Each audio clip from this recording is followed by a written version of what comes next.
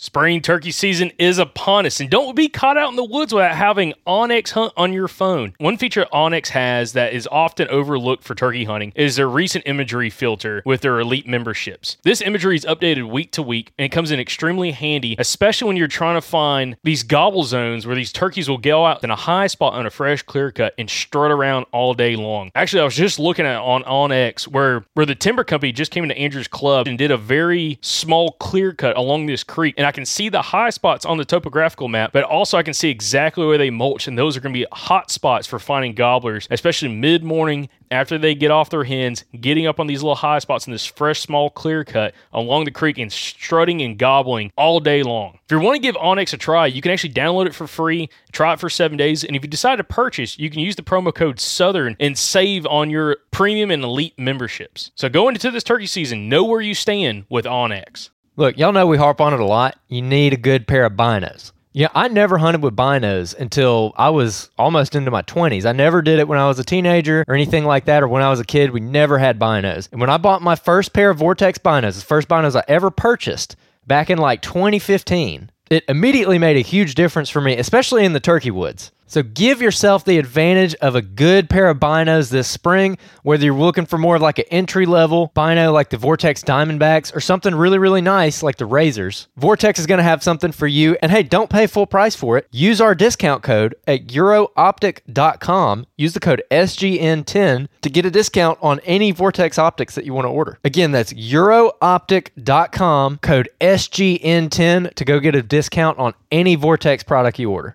If you live in the Gulf Coast region, you need to find yourself at the Eco Wild Expo May 10th through the 12th in Mobile. It is the premier outdoor expo for the Gulf Coast region, and we're going to be there. We're going to have a booth. We're super excited about it. Can't wait to meet you guys that live down there. We absolutely love the Gulf Coast region, so to be a part of this show, we're super excited about. We're going to have past podcast guests there at our booth for you to talk to, guys who are relevant for your area, who you can talk to. You can pick their brain. You can joke with them, laugh with them, tell them your story, whatever you want to do. It's going to be an awesome time. We're already working on some past podcast guests, but hey, if you live in this area and you have a suggestion for someone you want to see at that show, write in and we'll see if we can get them. There's going to be all kinds of exhibitors at the show that are focused on hunting, fishing, conservation, and recreation. There's going to be activities for the whole family there. They got axe throwing, archery. They're going to have our podcast booth. And then for the kids, they got touch tanks, a honeybee exhibition, a raptor show, kids fishing tank, BB gun range, and a butterfly house. So you're going to love it. Your kids are going to love it. It's going to be an awesome time. So head on over to ecowildexpo.com to get more information on the show and to go ahead and grab your tickets. And hey, mark it on your calendar. May 10th through the 12th. Be there. We want to see you, and we're excited to talk to you. So we'll see you at the Eco Wild Expo this May 10th through the 12th at the Mobile Convention Center in Mobile, Alabama. With threats to our nation waiting around every corner, adaptability is more important than ever. When conditions change without notice,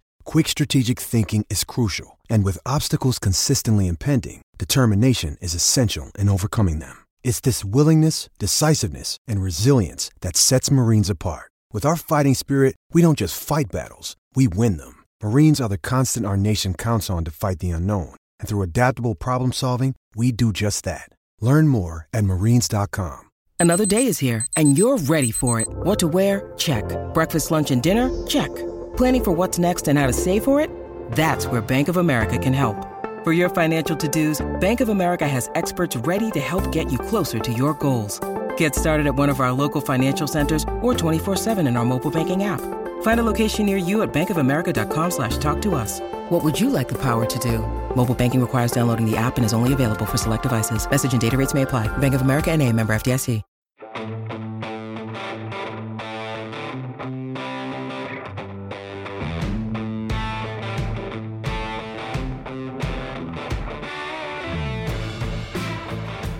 Happy deer season, everybody. Jacob, was that good enough for you? No, that was pretty bad. Oh, man. Let's roll with it, though. We're rolling with it. Okay. I'm digging it. Yeah. Well, what's up, everybody? Welcome to another episode of the Southern Outdoorsman podcast. And it's deer season, at least where me and Jacob, or where I'm hunting so far, which is Georgia. But you open up on Saturday, right? This coming Saturday, officially, Cool. yeah. There's a couple different places that opened up this weekend.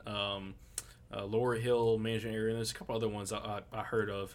where some guys are, trying out there to get it done. But unfortunately, I was not able to go meet up with those guys. But yeah, man. So Man, what this are you coming doing? weekend, What are you doing? it's just trying to manage my time efficiently, and it's trying to do the best I can. Not going well. I'm telling you, man.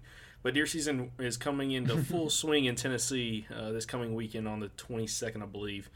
So I'm extremely excited for that. And You got also, a plan? You got a plan? man, dude, we fly by our seat of our pants, man. I mean, we definitely have some spots ready to go. It's just trying to see what cameras show up, and then also what the weather front's going to look like. Because we have. Now wait, are you going to go? Let's see. We have a bunch of code names for our tracks. So, like, just to name a few, let's see. We got the okay. So yours are going to be correct me if I'm wrong, the Cadillac track and the Holy unit, right?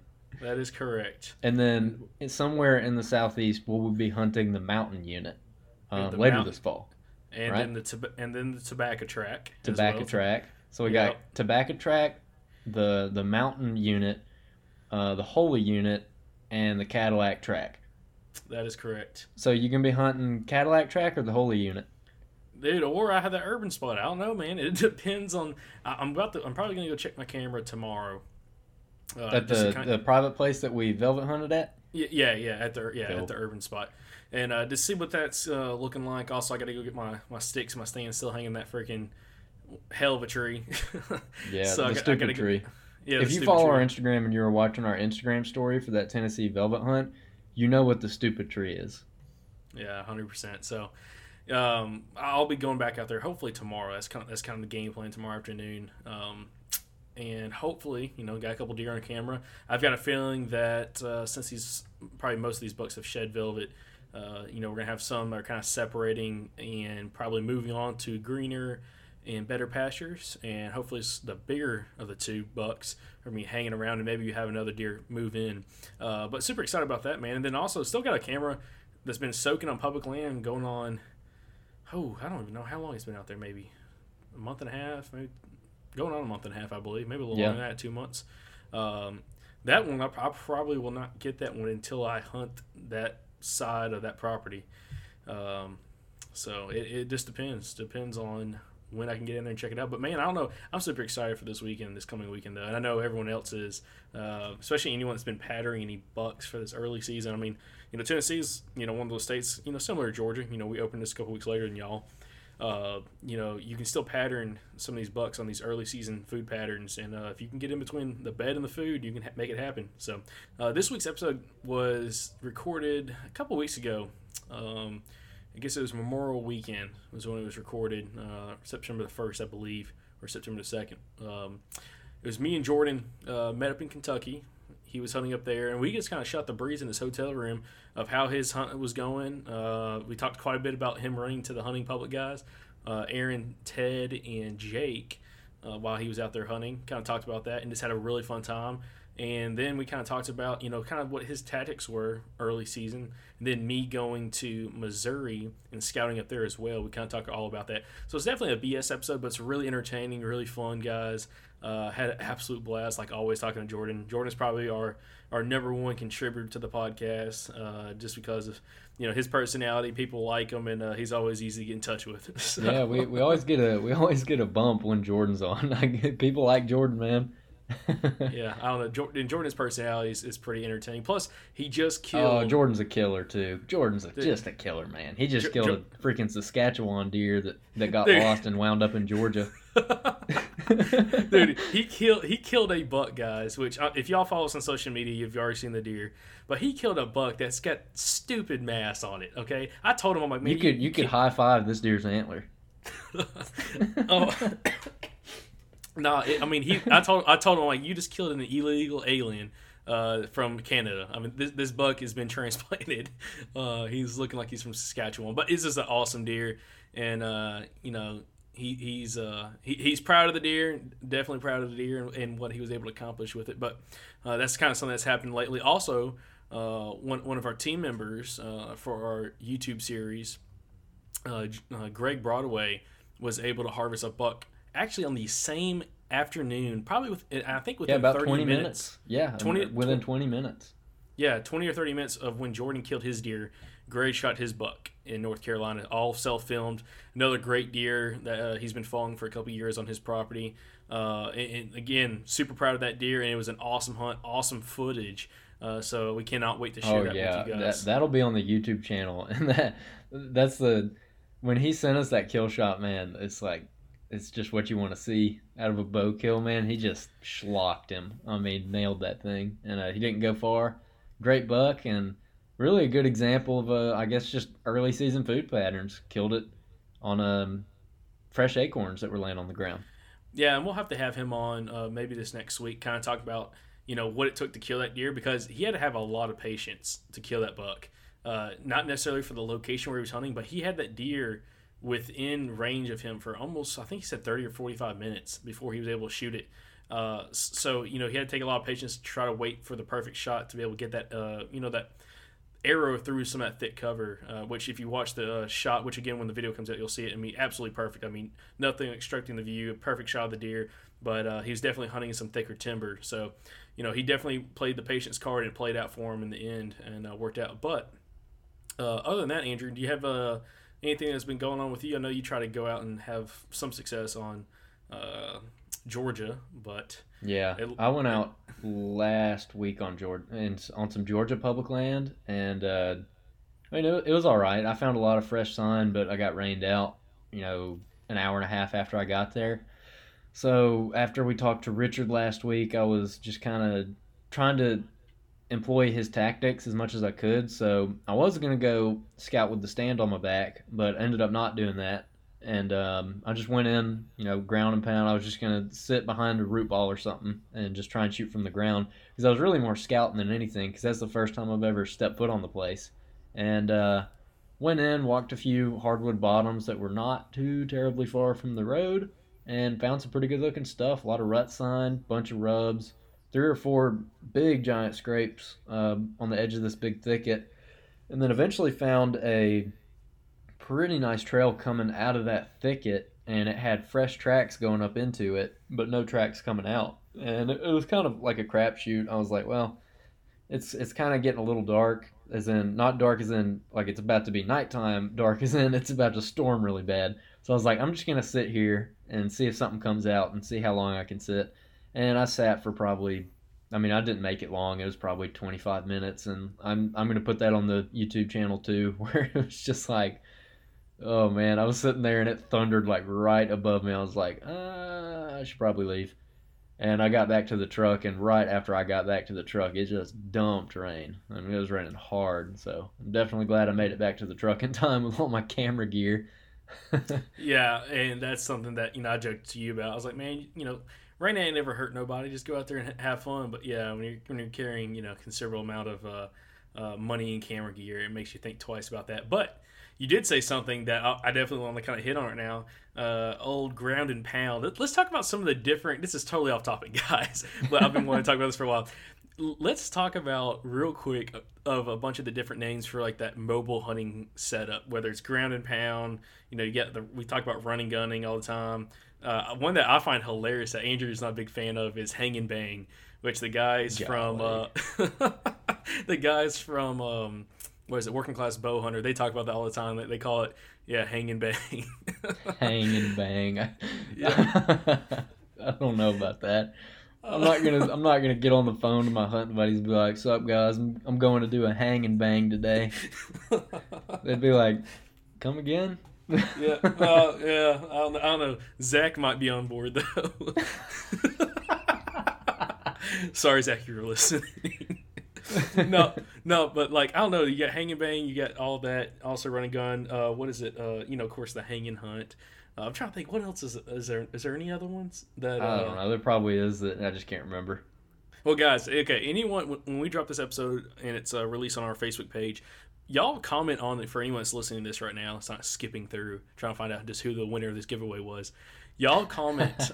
yeah. Anyways, y'all comment on the post of what you call mobile hunting, whether it's hang and bang, run and gun, or in any of that, and just post, because I'm be very curious on what you guys think about it. Yeah, I find it pretty curious too.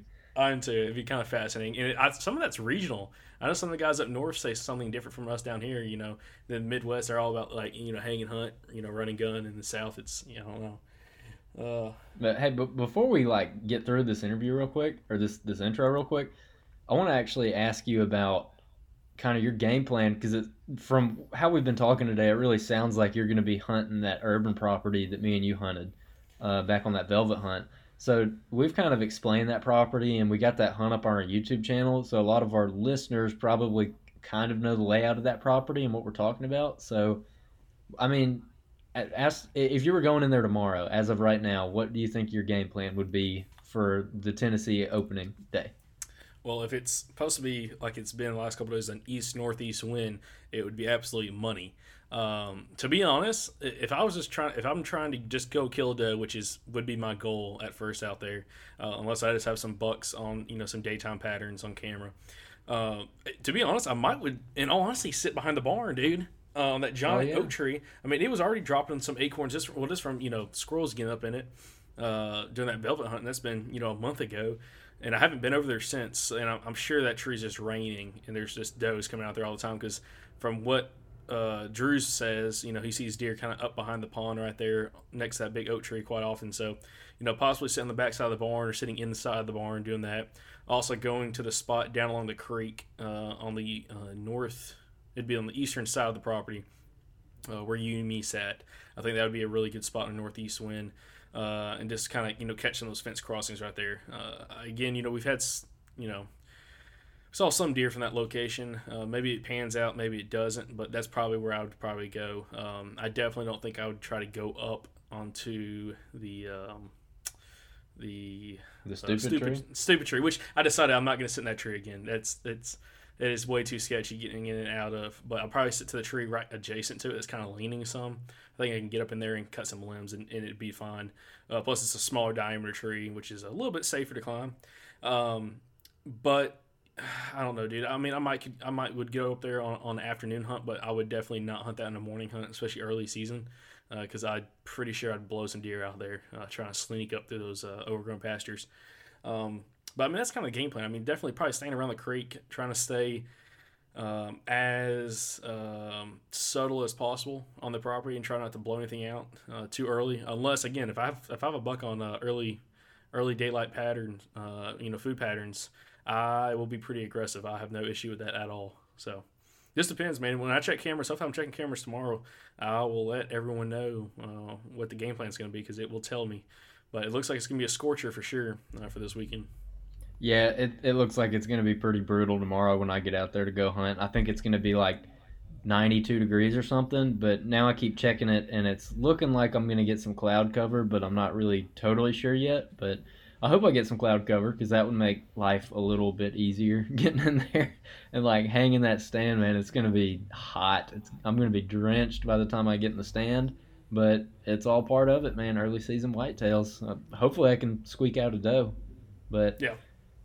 Let's hop into this thing with Jordan, man. But before we do that, we'll go ahead and announce the winner of this here giveaway that we're doing with Lone Wolf, which big shout out to Lone Wolf for doing that. I suggest everyone go check out their products, because it's what we use, and we love them. We've been using them for a long time. Jacob has been using his for 5 years, 6 years? Yeah, going on 5 years, yep. Yeah, long before this like podcast and everything was even a thought. So y'all go check them out. But we had several people who didn't do all the requirements of entering. So to enter, all you had to do was, enter with your email, share the post, and like our page. And I drew 2 guys who entered their email but didn't like the page or share the post. So they could have had it, but didn't work. And I think that happened with that big giveaway we did with Apex and Indian Creek in turkey season, right? We had to draw several people for that one. But anyways, the dude who did his due diligence and did all of the steps and is the winner is Mr. Ralph Cody from Tennessee. So congrats, Ralph. Glad you won the stand, and we'll be in contact. So congratulations to him, and y'all be looking out for some more giveaways coming this fall. So hopefully we'll be able to do a few more cool giveaways like that one we just did. Yeah, exactly. Yeah, we definitely have some other big stuff coming up. for some other cool giveaways coming up this fall, so definitely stay tuned for that. But yeah, congratulations to Ralph. Definitely he's been a long time listener of us. I mean, he's probably been one of the original listeners from the first week or two we actually started the podcast. So that is awesome that kind of be able. He was able to win this and kind of pay back for, his faithfulness in us and listening to us every week and putting up with us. I mean, I'm sure there's weeks that it seems like that. Yeah. But anyways, guys, we do appreciate you guys for tuning in for this week's episode. Andrew, unless you have anything else, I think we ought to turn it over to me and Jordan in Kentucky. All right, we're coming at you live, guys. Actually, not live at all by the time y'all probably hear this. But I'm right now, just got back from Missouri. It was a scouting trip. I'm actually sharing a hotel room tonight. Old Jordan Barnes from Close Proximity TV. Jordan, what's going on, dude? Man, not much. I'm still scratching my daggum. About to scratch half my arms and legs off. Yeah, so guys, y'all can't see us right now because, again, this is just audio, but Jordan has been torn up from the floor up by some seed ticks. And this dude, yeah, I don't know, scratching is probably not going to be the best thing for you. But Yeah, I don't know, man. I'll tell you one thing, pretty stupid to me. Definitely going to have a lifetime supply of permethrin handy Yep. for next time. Golly, it's pretty bad, but I think I'll survive. Yeah, well, let's dive into that then, because I'll say Missouri this week, and I got destroyed by seed ticks. Now, thankfully, I didn't scratch as bad as you did, but there was a point where I looked down, sat down in my cooler, and was just looking. And I was like, I'm gonna look at my pants legs and see what was crawling on me, and it looked like my whole pants legs were just moving with seed ticks. So that wasn't very pleasant at all, especially when you're car camping. Your buddy Parker just texted me, said he missed a giant tonight. Did he really? Yeah. No, he didn't. Said he hit a limb. That sounds like he pulled a Jacob, man. I'm the greatest at doing that. Old Parker McDonald, Southern Ground. Maybe at least he slung an arrow. I had one at 45 yards, just a little touch out of my comfort zone. Well, let's jump straight into it, man. I mean, definitely here to touch base with you, having you closer than 7 hours from me is pretty nice for once. Yeah, man. But for sure. But let's kind of jump into it. So right now we're in Kentucky, and that was one thing that you had been talking to me about, being kind of excited about coming up here, opening day, try to get your velvet deer. But going into the season, what was kind of your game plan? I know you found this spot and stuff during turkey season, but I mean, what was your thoughts for this velvet hunt? Well, really, I mean, anything I do as far as the public land stuff, it's the same narrative. Mm-hmm. The only thing changes is really the location. So, of course, back home, I'm looking for remote stuff. I'm looking for places that people just think more than twice about, is it worth going there? Places they're not even thinking of, really. And places, if the thought did cross their mind, they'd think, oh, it's just too much work. Yep. That's what I want. That's where I want to go. And whatever that means, if that means having to get a bunch of seed ticks or drag a kayak 1,000 yards or a mile and then another 4-mile paddle or whatever it is, I'm gonna, that's what I want. That's the stuff I like to find. And I had found a bunch of good spots last turkey season, and I wanted to also get some scouting in during the mornings, and that's really what I came up for, and worked out pretty good. I mean, I went to the first spot that was on, number one on my list, and got there, hung an observation set textbook, hung the set, filmed that evening before opening day, and found a shooter, probably pushing mid 40s 10-pointer. Saw where the buck was bedded in the beans, and that's kind of against the grain of what traditionally us southern hunters see deer come out of bedding to the ag, whereas this buck was laying down in a drain in the field, and he came up out of that and started gravitating towards the other side of this point, on the shaded side of the bean field. So I knew I had a good chance. Just, anytime you can observe a buck in its natural state, do something from afar. You can't really put a price on that. You can run trail cameras, but you're really, I use trail cameras in certain instances, but if I'm going out of state, you can't really, I guess you could run cameras, but that's a lot of going in, going out, human intrusion. But hanging an observation set allows you to have real eyes on the field. You can see everything. If they've been doing it for the last 2 months, they're going to continue to do it. So it helps map your game plan out. And so from there, I went into the next evening at lunch to hang the set for that particular buck. Well, before we get into that, let's talk a little bit more about just this hunt in general when it comes to like you doing your out-of-state hunt. Now, this is, you have, good experience of hunting out-of-state for turkeys. This is your first whitetail out-of-state hunt. Right. Now, what were some of your things you were possibly worried about doing your first out-of-state whitetail hunt that you might not experience back home? Is there anything that you're possibly worried about? It's a lot harder to get there as far as the access is concerned. A lot steeper. Mm-hmm. You're dealing with waterways that have really steep banks. Mm-hmm. You're dealing with even further to put in the boat. So just a lot of obstacles that mentally, if you're not mentally prepared to attack it at 90 miles an hour, then you can kind of get depressed and not even follow through. So I made my mind up, if it came hell or high water, I was going to get to that spot. And it worked out. Not sure I'm going to get the kayak back out of there. Probably will, but I'm just saying it's tough to get in there. But I'll be back. It's a spot that I've got now for years to come. I'll be the first one there. If I got to get there at 7 a.m. for that evening hunt, I'll be there. And probably I'll have some success there just based on what I've learned from this hunt. I mean, I've learned several things, but I guess the key point to this hunt was, let me tell a little bit more of the story. Mm-hmm. So I go in to hang the set to kill the deer, and whenever you're going in on the first attempt mm-hmm. to kill the buck on his pattern, if you don't get it right that first time, then the odds of you killing that deer go down drastically just because of the amount of human scent you're hanging early season. You're hanging and hunting. You're going to be leaving a lot of human scent in the area.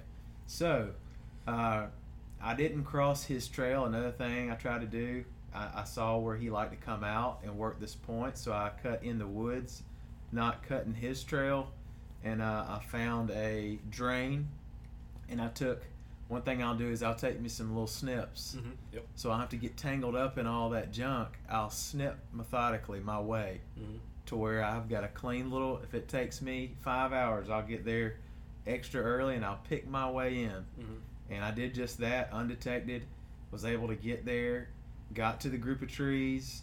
I wasn't quite sure if he was going to come really tight to the point like he did the evening previous. That was my assumption.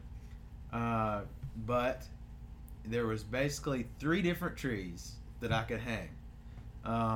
One was on that very outside point. Another one was on the outside point but further to the west. And another one was further north. So it was more tucked in to that point, Mm-hmm. which gave me better cover. So there's basically 3 trees that could hang in, and I picked the one wrong tree. Yeah. So that's basically, I picked the one wrong tree, and it cost me a 140-inch deer. And so I guess the one thing, no matter how much you think you know, no matter how advanced you think you are, there's always something you can learn from every experience. And what I learned was, make dang sure I really think about when I'm going to hang that set, Mm-hmm. that I, in my mind, process why is this the perfect tree, and really think about it. What if he doesn't swing close? What if he swings a little bit wider? I should have been on the furthermost point. I would have shot the deer at 25 yards. Instead, I was 45 yards from him with some stuff obstructing me. So that's really what I learned. I filmed him right there, come out in the drain, and he was, 45 yards, beautiful footage, just waiting for an opportunity, and it just didn't work out.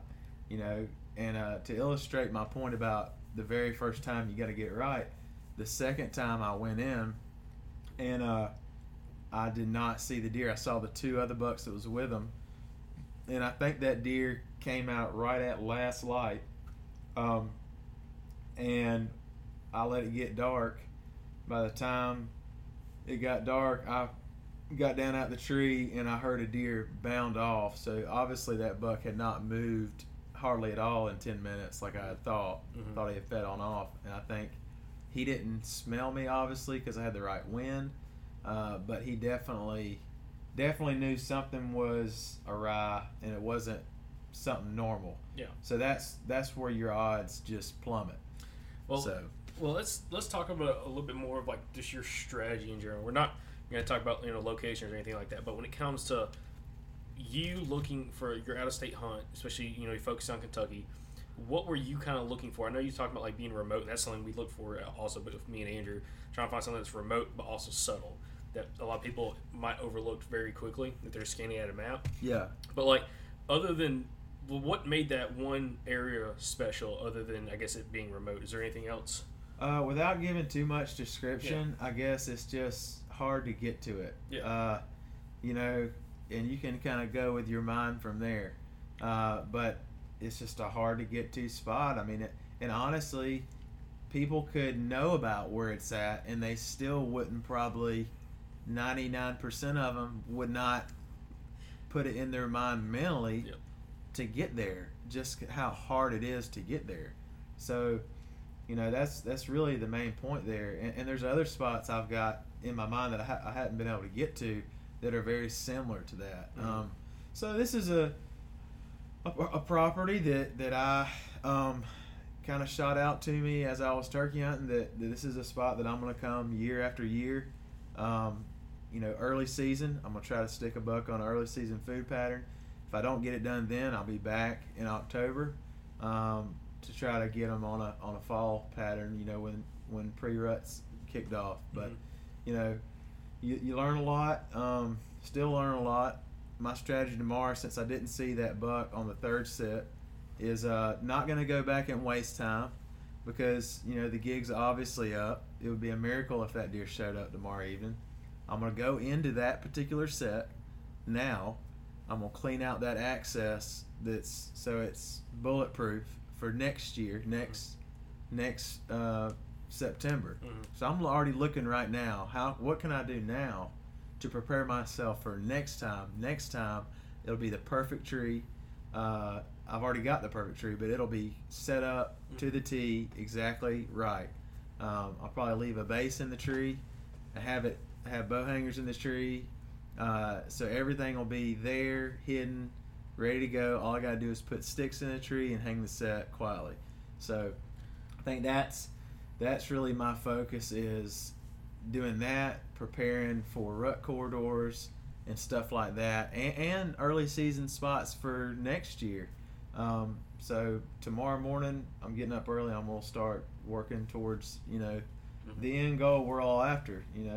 Is to be successful. But that's kind of how that whole thing worked out.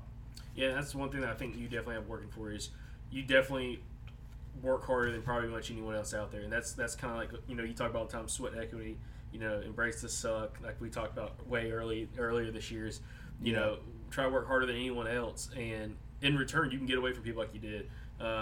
But we got a but there is a but going on. There is a but. We got a big swing for all the viewers. Yeah, guys. So anyone that follows us, and possibly the hunting public too, okay? Jordan, before he went on this trip, we were talking about everything, and he's like, yeah, it'd be, it would be my luck, or you said something like it'd be my luck that if I ran to the hunting public or something, like in this one area. And so happened Jordan, how about you just kind of tell the story? Well, I told you, I said the only people Yeah. that I know of that would go through the effort that I would go through, Yep. or that have the same mindset strategically as far as like hunting a buck and all the ins and outs that goes into that. I didn't know the guys until I met them, but that I had seen their videos online and I knew they were hunting Kentucky would be the Hunting Public. And sure enough, when I was on my way the second evening of the season, I was bended the curve of the water there and was heading to the spot, and they had just pulled up to my observation set. And so I pulled up there, and we just talked, and I tell you what, those guys have very high moral character, so I can respect that. Great hunter ethic. Saw that I had already put in the work there. I told them I had found the spot back in spring, and I had been looking at it, been scouting it, hung the observation set. Just was honest with them. Told them what I saw. Told them what the deal was. Told them that I had a buck on a pattern and everything. And it's public land. It is, but there's also something called common courtesy, and they extended that common courtesy to me. And so I'm very appreciative of that. And I tell you, that's an example that I think a lot of people should follow suit with. If somebody's already done work in a spot, it's obvious that they've already done a bunch of work there and they're planning to hunt it and they've got a set there, just bow to that and go find your own piece of heaven, Now, if I wasn't, there that weekend or something, heck, I told them when I'm going to be leaving here in Kentucky and where the buck is, and wish you the best. Now I know they're not going to tell anybody where the spot is because obviously that's going to influence their future success. So it's just it was good though. We had a good talk, and I told them about another spot, and then they went over there. That they'd already been looking at it too. It was just kind of funny. All the spots that I had marked on my map that I was planning to go to, they were looking at as well. So that's pretty cool. Yeah, great minds think alike. So yeah, Jordan was telling me today when I was coming down to Kentucky, which actually this is a detour. I was supposed to go straight to Nashville and come back from Missouri. Decided to stop by and freaking spend the night here. And yeah, Jordan was like, you were saying, you're like, we started looking at maps, and every spot I was looking at, they were also looking at. Yeah. So it's kind of cool seeing great minds think alike. And that, to be honest, that shows that, with their kind of success they've had in public land across the country, what they're doing, that you must be doing it right, knowing what you're looking for. So that also kind of is like another step for you, understanding that, you already knew what you had was money. But going forward, you now know kind of how to get away from people and understand it's been working for you because it's been working for them. And and the things I've been doing, I've been doing before I knew the Hunting Public. They obviously are on the same level as far as strategy and all that stuff, and heck, there's probably some things I can learn from them, and kind of the same thing I kind of pointed out to them was these bucks were gravitating towards the shady side of the field, which a buddy of mine, Garrett, told me about. Yeah, let's talk about that for a second. Kind of just because he hunts up in Kentucky, and he's noticed that kind of trend where they'll move towards the shady side of the field.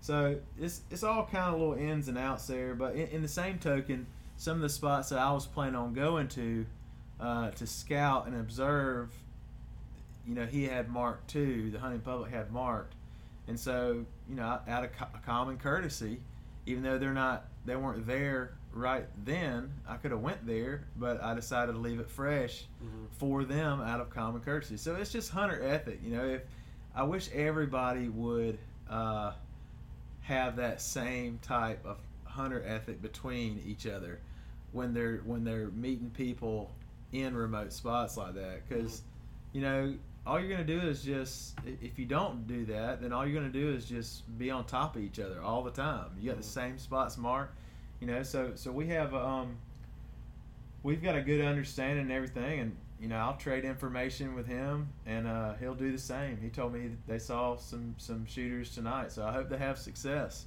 in one of the spots I have marked. I really hope they put a couple bucks down, and I'm sure they'll send me information so I can fill my tag. So it was a good time. It was a good trip. A lot of things learned. Got some work to do tomorrow to prepare for filling my tag, but can't kill them all. That's why they call it hunting, but I sure wish I'm ready to start killing something. Yeah. So the first 120-inch mature buck I see, the first mature buck I see in Georgia is going to get throttled. I'm going to tell you. Well, one thing you said that I think you give me a hard time about all the time is, we're killing deer, we're not harvesting deer. Yeah. Just like PSA, guys, you harvest tomato, you harvest corn, you harvest beans, cabbage, whatever blueberries. We kill animals, guys. Let's not be too P&C, because it is what it is. We should be proud of our privilege we have to hunt wildlife as conservationists in this great land, the USA, and let's say what it is. I mean, we kill an animal, but it's all for the thrill of it. Let's just be honest. But it's also has a lot to do with conservation, and $100 fund more conservation than any other non-hunting group around. And if you look at the numbers, it's crazy how much more money hunters pump into conservation than PETA or any of these groups. Yep. So we kill animals, guys. Just wanted to get that point home. Yeah, guys. Be proud of it. Yeah, Jordan gives me a hard time. Actually, I was on the phone again with him today. I was like, yeah, man, I hope you harvest one tonight. He's like, what? I'm like, kill. He's like, yeah, that's right. Harvesting tomatoes, killing deer. That's right. But we gotta get a shirt made for that, man. Close proximity TV. Harvesting tomatoes, killing deer. That's right. Go. Yeah, man. But no, so this week I think was, from what it seems like, it was beneficial for what you learned. Even though you had not set foot in this spot during deer season, or really previously, except for turkey season, be able to find those kind of quality deer in that area is good to know. Also run into Aaron, Ted, and Jake of the Hunting Public was pretty cool, just because, it was. Again, like-minded people kind of, finding the same stuff, which I think would be awesome. And I know a lot of our viewers and a lot of our listeners would probably be extremely jealous of that meeting, especially since we the thing is, they're just guys just like me and you. I mean, they love it just like you and I. There's no difference there at all. So that's pretty much it. We're all out here to enjoy God's creation and go after it, and public land is one way you can do that. And great guys though. But I'll say this: the one thing that I am encouraged by is that the reason why I'm going in there to get that tree ready for next year and go ahead and do it now. That way, like when I come back in October, late October, those beans are going to be still standing. But the transition is where that buck was working that point, a lot of those deer are going to gravitate towards that corner now. Yeah. Yep. So the observation set is actually going to turn into the primary set, which is a great thing. That's why I'm going to go ahead and get that early season spot taken care of. And another thing is these bucks are going to do the same thing year after year. So I'm setting up for a buck for next year on that second set, that kill set where he's working the point. Those bucks are going to lay in that drain next year and do the same thing, so I'll be ready. Yeah. But I want to go ahead and do that because that'll give like a month or more, 2 months of no pressure there. And when they start getting pressure from the south end of that property, that's going to push those deer to that corner. And when gun season starts, or when muzzleloader starts and all that stuff, and it's getting closer towards that gun season, a lot of those deer are going to be pushed to that corner, which is, maybe a mile. And there's a lot of thick stuff in there, but that pressure, those deer are going to respond to that pressure. So I'm pumped about that spot. Should be good, man. We'll see. Well, one thing I want to talk to you about just real quick. So what are you using? Talk a little bit about your kayak setup. I know you've kind of dabbled in your kayaks a little bit, and you kind of have the setup you got going on now. So how are you using this kayak, and kind of explain the type of kayak it is, along with your trolling motor setup, and then also how you're managing to get your stands and sticks and all that stuff incorporated with it. Well, basically how it works, I've got a Future Beach Voyager 10.4. I have looked at pretty much all the kayaks at $800 and under. Mm-hmm. And, this one, I'm actually borrowing it from a guy. He doesn't ever use it, really. But it's about 45 pounds. It's lightweight. It's more stable than any other kayak that I tried out. It's a sit-in, right? Right. And I tested some, just kind of looking around before I wanted to buy one. Now, I'm going to end up getting one of these permanently. But anyhow, I made some mods to this kayak. I like that it tracks really, really well for its size, like extremely well. It also is very, very stable. So it's got a lot of a flat bottom to it. But I took out the rod holders, turned them at an angle where I could make a kayak trolling motor mount for it. Mm-hmm. I had rivets in it. I reinforced that with tough bolts and nuts and lock washers. Did all that.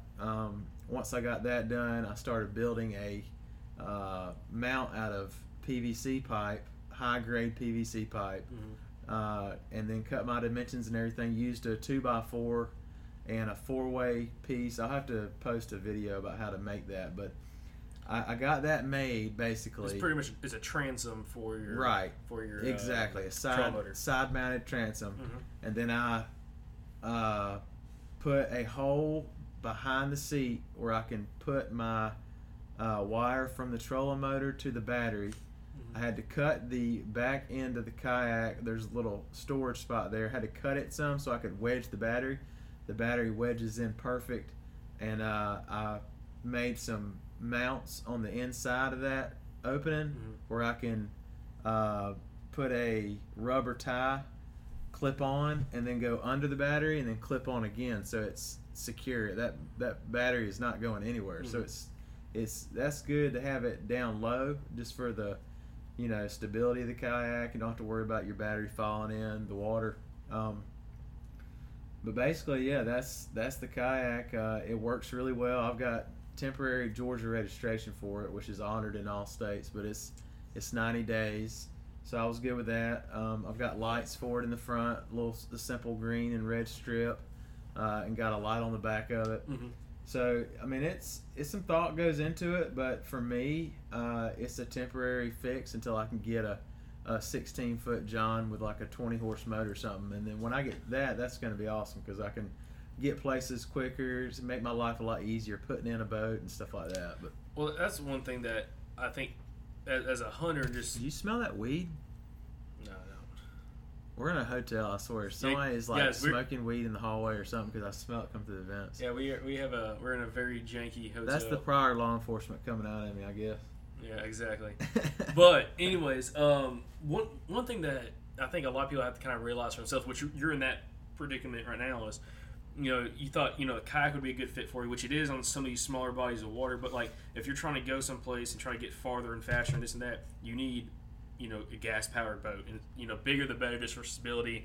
Get all your gear into it. And I know after you said you kind of ran into the Aaron and Ted and Jake from the Hunting Public, kind of seeing what they were using, big flat bottom boat with, I forgot what size motor they had. 20 horse Mercury. I mean that would be perfect for a lot of these bodies of water, just to be able to kind of get in there a lot quicker, a lot easier, a lot more stability, and just safer. I mean, like it is safer. I mean, I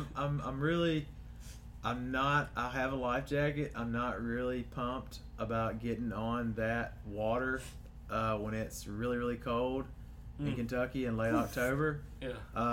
Definitely be putting along closer to the edge in case I do flip. Have a dry bag too. So I don't know. I mean, we're going to see what the water levels do on that body of water.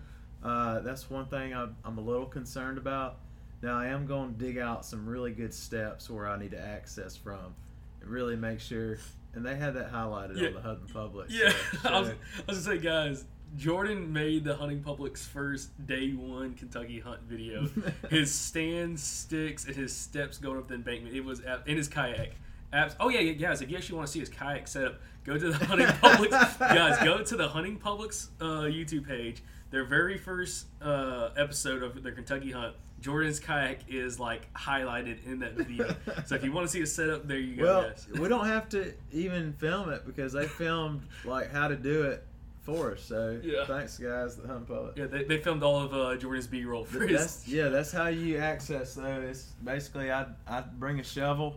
This got like a serrated end on it, and I chop out steps in the bank. I mean, another thing you can do is I'm probably going to put a rope there, a camouflage rope. You can't really see it, and I'll tie it to a good firm tree, and I'll have that with the steps. That way, I mean, falling in the river, done that once on that spot. Probably not going to do that again.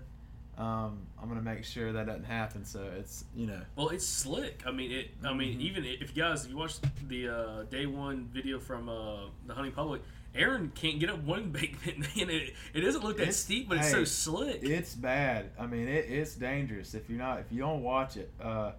So I mean, having a shovel is an easy way to, make sure you got a good access. And there's another little travel corridor that I've got a spot.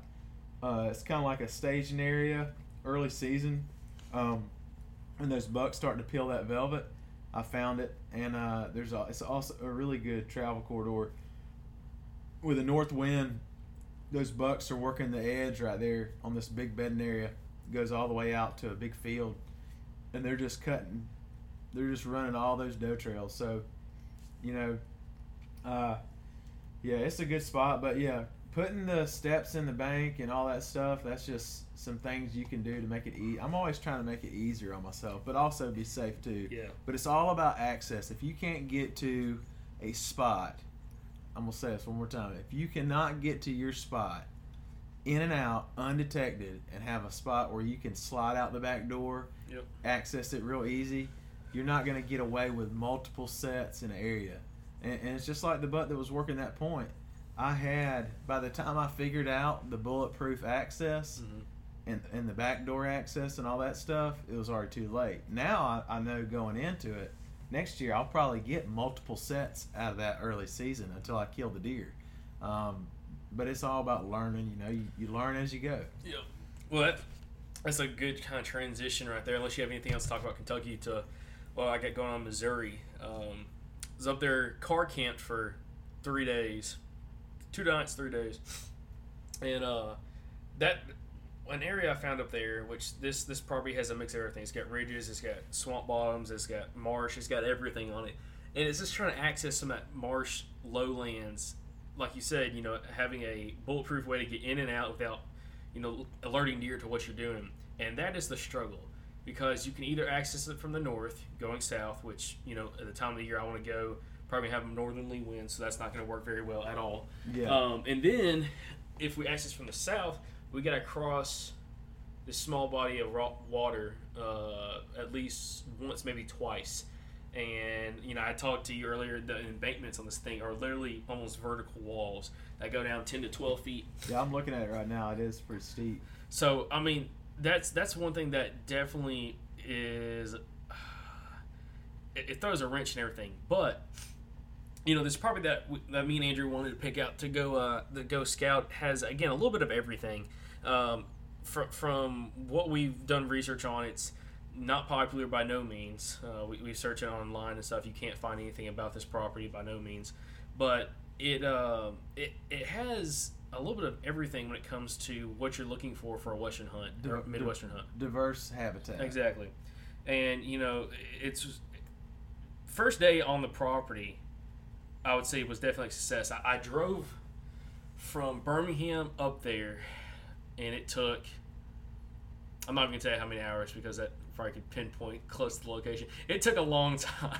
It took a long time. I left at 3:40 a.m., and I got there sometime in the afternoon. I'll say that. So, Dang. it was a heck of a drive. It was a long ways, huh? But, yeah, and it was one of those things that, getting there, didn't really know what to expect. And actually, once I got there, I was seeing deer left and right on the property, like just driving around the property, and then like on properties next to it. I mean, That's in the always afternoon. good. Well, yeah, exactly, because the deer number's pretty good. And finally jumped off the road and started trying to get some access, trying to figure out how to get down to this body of water down there. And it was amazing how much deer sign I was finding. I mean, I was walking down this dry creek bed that was real steep, and the crossings going across this dry creek bed, going left and right across the bed, were absolutely worn out. Looked like dirt bike trails. I mean, just worn out. And I mean, some of the biggest tracks I've ever seen, like a bunch of them. It wasn't just like one or two, just a bunch of big tracks. And it was amazing just of how the deer were using the area. But one thing about that property that really kind of caught me off guard was the access to some of the water on the property. It's a lot more treacherous than I thought it would be. I thought, They don't have any boat. There's no boat landings or anything. Oh no. This is not accessible by any kind of How motorboat. far would you have to drag a yak to put it in? If you came from southern part of the property, which what I talked to Andrew about, I mean, probably 300 yards down the dry creek bed. And Sounds like a spot you need to just leave a yak chained up or something. Well, the issue is I'm thinking about more waders. So, guys, a little bit more about this body of water. It's a very small body of water. It's not very wide by no means. I mean, it's probably 5 yards wide, if that. But it's just so steep, the embankments. Is it deep? It looks deep. It's so murky you can't tell. And there's spots that I'm like that you could be under your head under in that area. And you look over and you see some grass growing, but I still can't tell how deep it is. Yeah. Tons of beaver sign all over the place. It's beaver dams everywhere. And my thought was, bring some waders and just walk on the dam or on the downstream side of one of the dams across the river. I think that's doable. It's not very strong current, at least when I went in, which there wasn't really any rain up there at the time. So I don't know how it would be if there was a big rainstorm. But for access-wise, how many other guys are going to be doing that crap? Because it's sketched me out. None. Yeah. I mean, just looking at it, I'm like, dude, it's sketchy crossing. I mean, especially with camera gear, bow, stand on your back. But the thing is, you get across that river. I don't even know if it classifies as a river. I guess it would be maybe a small river. Get across the other side, and it's just like marsh. It's like you get up, 10 foot above the river, and it's just like all marshland and just like oak trees. I mean, it's beautiful, but you cannot get it without crossing the river. And I don't know. Is there any ag around it? There is ag. You have a mix of corn and soybeans around the property. Nothing on the property. Yeah. And what I'm talking, I was telling Andrew about is, I cannot wait till they cut the corn, because it's going to limit the places these deer can bed and hide and this and that. Right. And they're going to get sucked into that timber. I mean, it's going to be dynamite. And that's one thing I'm super excited about with that property is half the property on one side of it is just all corn. So once they cut it, I mean, it ought to be just amazing. And plus, that marsh area, it's something that I think was really going to hold deer, especially in the colder months. Yeah. A lot of good thermal cover, a lot of smaller saplings, anything from a lot of willows, sweet gum, and stuff like that down there. But it's one of those things, like you said, if you don't have good access, you might get one shot and that's it. Yeah. If that. Yeah, it's all about getting in and out, easy in and out access. That's like one of my biggest things is getting in and out as easy as possible. Here, I'll let you look at the map while I'm talking about it. So that's all my pins I got on the property, and you kind of get a better idea of what it looks like. Okay. So right now, guys, we're kind of looking at onX, kind of looking at the property, and it sets up surprisingly well. So all these pins are where you found beds or what? I've got one bed marked on there, which is there's 3 beds down along the marsh. The middle one is a bed. Also, there's a big there's a huge scrape within probably 200 yards of the bed. And that bed actually is probably the biggest bed I've ever found. But what it is, he's just repositioning in the bed that Buck is. Yeah. So it's probably about 7 feet long and 3 feet wide. But he's repositioning. It's absolutely covered in hair. But there's a small sapling, which anybody, if y'all follow the Instagram channel, you probably saw me post this. There is a small sapling the size of probably like a dowel rod that's in the bed, that it's on the only flat spot is where he's bedded at. The only flat spot in this whole little marsh area. And the issue was, I think the deer, by all means, was trying to get that sapling out of the bed. Like, he was trying to shred it. And he's got the whole thing just absolutely destroyed. All the limbs are snapped off, hanging down. The top of the tree. You should just uproot it for him. Man, it was too good looking. I just filmed it, dude. It was just entertaining. But there was time marks over. He actually just destroyed that tree. But I wonder though sometimes if those bucks don't like a bed that they bed in a lot. I mean, I know another buck would bed in the same bed. Yeah. But I wonder sometimes if those bucks like territorially will, mark that as like his bed. It's the only flat spot where you're saying that's the only reason why I've seen bucks do that. Yeah. Well, let's talk about. So what I mean is the only flat spot. So guys, this was the absolute most brutal hike I think ever. Like this probably beats out Wyoming hiking up there. In all honesty, the reason why is out in this marshy area. So you walked all the way to this blood pen. Actually, past that. Hold on. Oh my god. No, I didn't go to the blood pen. This is one that we saved earlier. Oh, yeah, guys, wow. we're looking at Onyx while we're talking about this. I walked all the way down to this corner right down there. Oh, okay. That bend. I got you. Yeah, no. If I could cross the river, it'd be awesome to go over there. Okay. You couldn't cross the river. Yeah. So, guys, again, this isn't a video show, unfortunately, so you can't see what we're looking at. Even though we'd have to kill anybody that solid coordinates to this location. Yeah, this is I see a spot or two here. But I see one spot that definitely you don't have marked, but I definitely would hunt it. Okay. Well, Well, you keep looking at it for a second. I'll keep kind of breaking down what happened. But, that buck bed, where he's located is right outside this big thicket of willows and sweet gum. He's bedded out there. And it very easily could be a bed. I think it's an early morning bed because I was seeing a lot of deer moving by 9 or 10 o'clock in the morning. Yeah. Repositioning beds. I walked up on 2 does that still did not know I was there, filmed them, stand up out of their bed, feed, and then shift around to the shaded side of whatever cover they were bedded next to. Yeah. And I'm sure that's what this buck was doing in his one bed. That's how one reason it's so big. And then probably midday, he's probably moving back into the timber where it's a little more shaded and cooler. Right. But the only issue is with this property, again, is access. You can either access from the south or from the north. And no matter how you're doing it, you're going to have some stuff that's kind of tying you up on the situation. There's a ton of oaks all over this property. Absolute ton of oaks. That and I guess is it honey locust or black locust? Honey locust with the big thorns. Yeah, I think it's honey locust. So there's a bunch of honey locusts as well, which is another good food source for the pods themselves, for the deer. But again, the property does not have a whole bunch of people sign. I'll say it has. State of Missouri, I actually went over a couple different management areas while I was up there. It seems like they do a really good job of maintaining their parking lots, campground, camping spots, all that stuff on these public lands. Very nice, very impressive. I wish Alabama and Tennessee could take notes on that. I mean, just how well they keep everything up. I mean, mowing it and everything. I mean, right. It's impressive. But it definitely had the least amount of people signed out of all the ones I went to. And that's one thing that's kind of interested me on why that might be the case. But the location of it's absolutely phenomenal, which we're not going to go into too much of the location of it. Yeah. But just regionally where it's located is a really good spot to be able to find high-quality deer, get away from people, and then also get out there and just try to have success on something that, personally, I don't have any experience with is, hunting that far north for whitetails. Yeah. I mean, that's pretty awesome. Now, is there anything on there that we can possibly talk about? Yeah, we'll talk about it later when we get off the podcast. But yeah, I see some stuff on here that really sticks out to me. Yeah. Well, I'll say, guys, we talk about it on the podcast all the time. Me and Andrew do. I know I rehearse it all the time, so feel free to call me if I sound like a broken record. But always trying to find something that is subtle. Jordan, your tactics, going in farther and deeper, more rugged than anyone else. I'm about that too, but also trying to find very subtle things. And one thing I found on this property was behind one of the parking lots, and there's a little campsite there.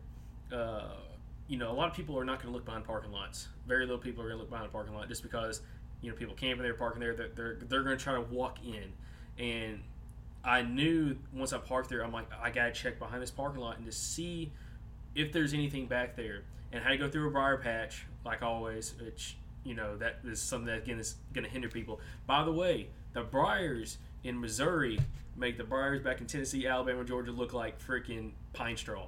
I mean, these things are like walking through rose bushes. I mean, the biggest thorns you've ever seen. Like, I got denim jeans, and I wear those all the time back home scouting, and never had them ripped, tailored, holes, none of that in them going through briars.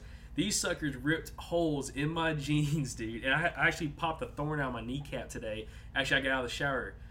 It was absolutely brutal. But back to just the topic at hand. Got through this briar thicket. And the second I did, I was probably 50 yards from the parking lot. I could still see the parking lot a little bit, and the deer sign was just everywhere. Trails, rubs, scrapes. With another 50 yards, went over the side of this little ridge, and was actually filming myself, and all of a sudden, was on the phone with Andrew as well, and had him on speaker. And all of a sudden, a doe stands up out of her bed, and the wind's blowing pretty good, so that helped. Of course, in my face. She stands up upwind of me, out of her bed, and starts feeding, dude, 25, 30 yards from me. And just starts feeding there, and I'm like, hey bud, I gotta let you go.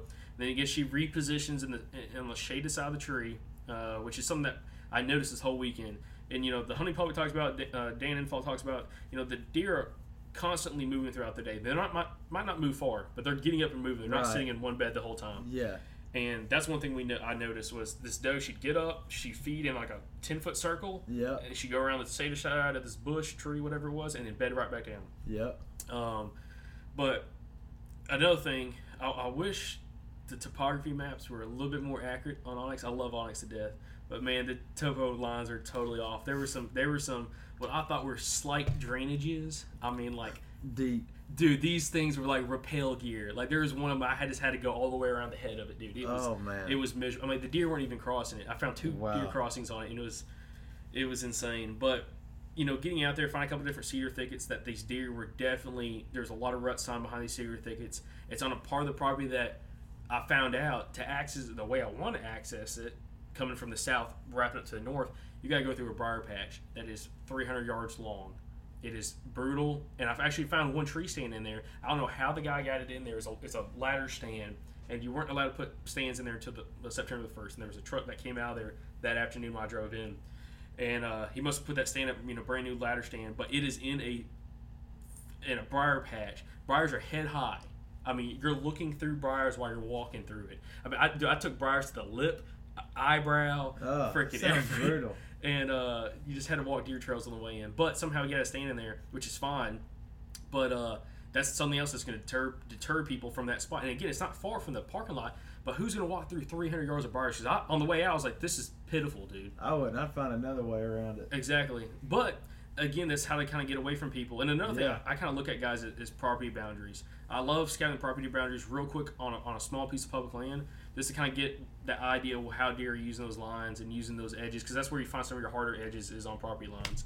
And had a lot of success, again, just finding a lot of old rubs and a lot of these faint trails that you could tell these bucks are working downwind sides of this bedding while the major trails are coming out of the bedding, so they're crossing them. Right. Yeah.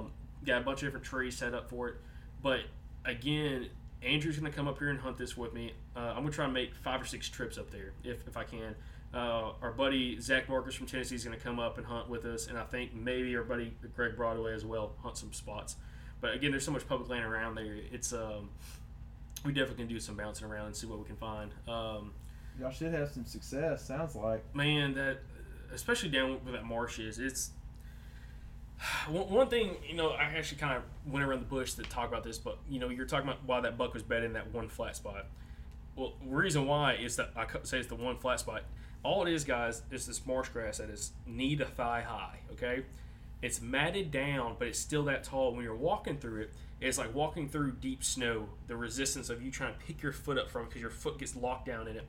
Also, there's blowdowns absolutely everywhere under the grass. You cannot see it unless you're walking around it, and like you're constantly walking on big logs, not little logs, big logs, like big trees. Yeah. You're like hopping over them, and it's pretty treacherous. I actually jacked up my ankle on the way back, being delirious and super dehydrated, trying to make something happen on the way back, and was stooping. Instead of stepping over, I jumped over a log and fell through, and it was bad. But it took me an hour and a half to go, I think a mile and a half through that crap. I mean, that was trying to, like, you cannot walk through it fast, and that was one thing that's definitely going to deter a lot of people walking through there. Yeah. If that is the best entrance route for us. Yeah. But again, it's just doing stuff different, guys. I know we're kind of rambling on right now in the hotel room, freaking worn out. This is the first time I've been able to sleep in a bed for almost 4 days. I've been sleeping in the front seat of my car I did two nights. It was brutal. So it's gonna be nice to lay in a bed for once Dude, again. I think I need to get some attention to that. Look how that thing is swollen. Yeah, so Is Jordan's that like Lyme's disease? I hope not. I don't even know what's the symptoms of Lyme disease. I don't even know. I don't know. That's a big raised thing on my thigh. Jordan's legs are all like jacked up, and he's got like a big old bump on his thigh. It's like that thing's like 2 inches by 3 inches. He's got that West Nile virus. Something. No, I don't know. I don't know. Probably go to the hospital, guys. Yeah, we'll keep you updated. We'll do a video vlog from the hospital. Yeah. Awesome. Well, do you got anything else for tonight? That's it, man. We'll check back in and give y'all an update on how the season's going. Georgia's coming in this weekend, so be back at the Public in Georgia. Yep. And see what happens. Awesome. All right, guys. Well, we appreciate you guys for tuning in for this week's episode. I know it's kind of a BS session from the hotel room, but keep up to date with us. Also, make sure you check out the YouTube channel. Also, check out Jordan's YouTube channel and his Instagram and Facebook channels as well. But we have some really cool hunts coming up, guys, on our YouTube channel that we're going to be dropping. So make sure you like and subscribe, and then keep up to date with us.